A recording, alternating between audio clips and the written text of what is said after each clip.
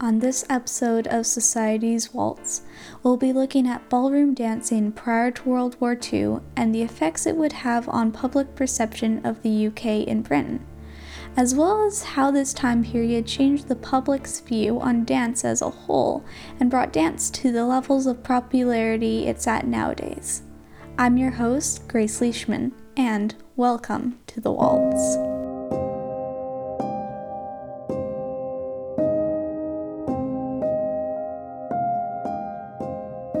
I'm willing to guess that most of the people listening to this have studied World War II at some point in their life, whether it be for fun or for school.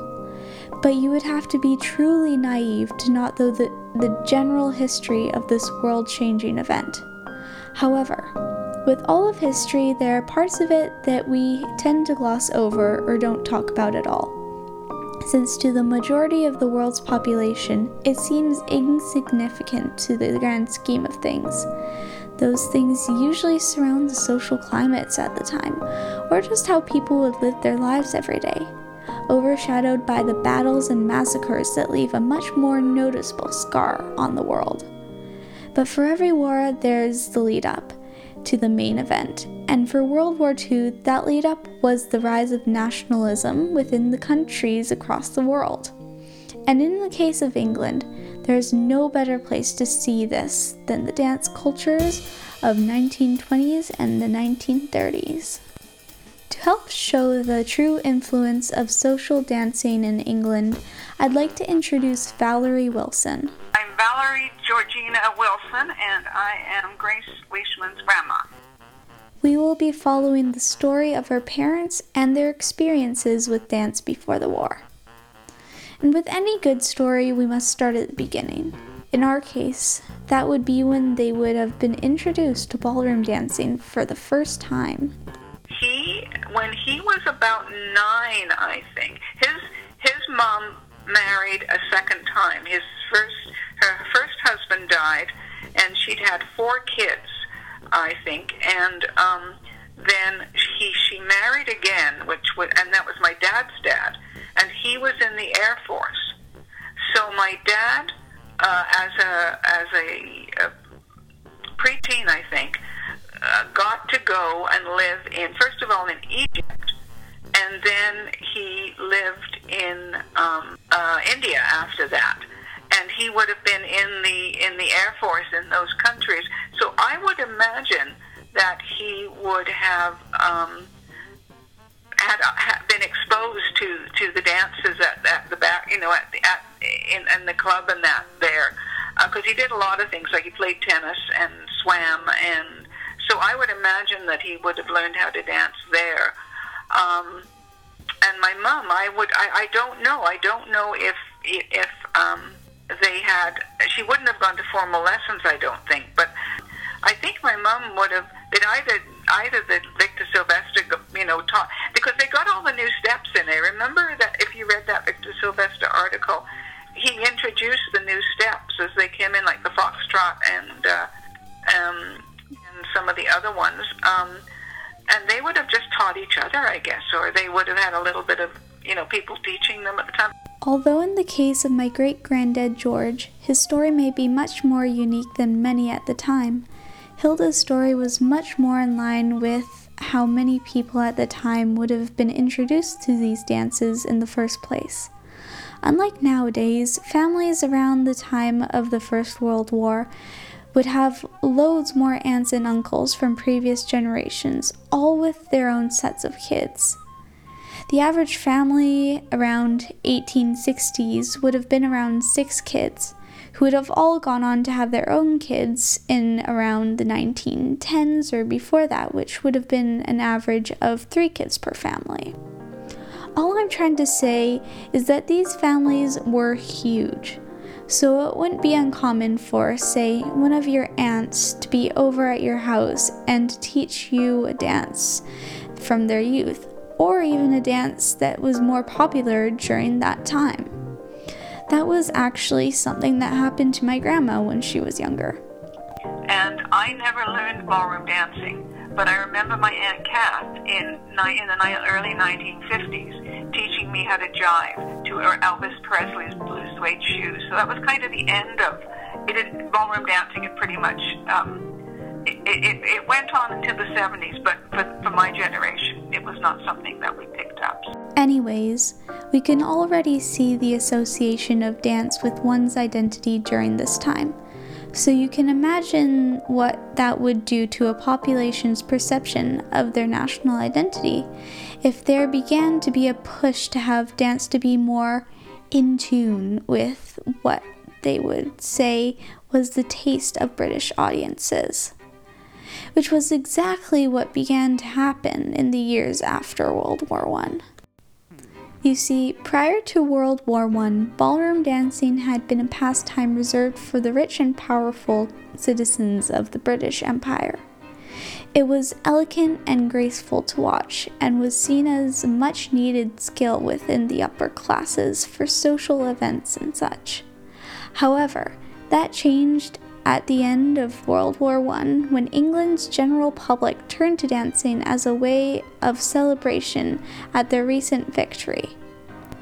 There was a similar effect on the recent victory around the world, and soon enough these countries had begun to develop their own so-called style of dance, America being one of the main culprits. So when a conference was held with many famed ballroom dancers and teachers to try and standardize ballroom dancing across Britain, it wasn't something that one would pay too close attention to. However, there are some underlying biases within the attendees at the meeting that showed the true feelings of many of those there. You see, among those attending was a very famous American exhibition dancer and teacher who had decided to voice his thoughts on how they should standardize the steps, and upon sharing his opinions, he was hit with backlash from a group of people attending. According to Philip Richardson, founder of the Royal Academy of Dance, the comments made were along the lines of, "What right has an American to attempt to teach English people to dance?" Although his suggestions did end up getting passed, this incident would only foreshadow the general public's perception on foreign styles of dance within the British dancing community. Over the years, the standardization of styles to make them more suitable for British audiences created a sort of English style of dance altogether that was extremely reminiscent of ballroom dancing pre-World War I. This style was focused on the simplicity and gracefulness of the dance, making many steps much more basic than their original forms, so they would blend with the ideal English style. This need for the perfect style created somewhat of a superiority complex within the British dance community, and many experts stated that the new versions of the dances that were remade for British audiences were superior to the originals. However, the true danger of this type of thinking came from how it would affect the general public, who would hear these opinions on a regular basis, reinforcing ideas that were extremely close to nationalism and patriotism. I said that because many of these opinions centered around national pride of the English ballroom dancing style, and the idea that the British dance teachers knew best. And to add on to that point, many people had extremely fond memories of these dances. They would be something that you would grow up with and basically become a part of your identity. So the idea that the ones who had taught and made these dances were, in more extreme terms, all-knowing, wouldn't have been all that outlandish of a thought.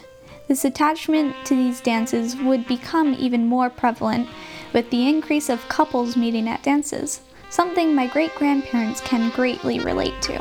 My mom and dad I know they met at a dance because I remember them talking about it, and I remember my dad saying that he'd gone on his bike, and that I think it was a rainy night or something, and it had been quite hard to get there, and that would have been probably around that would have been the late 1930s, because they got married in 1940. So it would have been a couple of years before then, maybe, or a bit before then.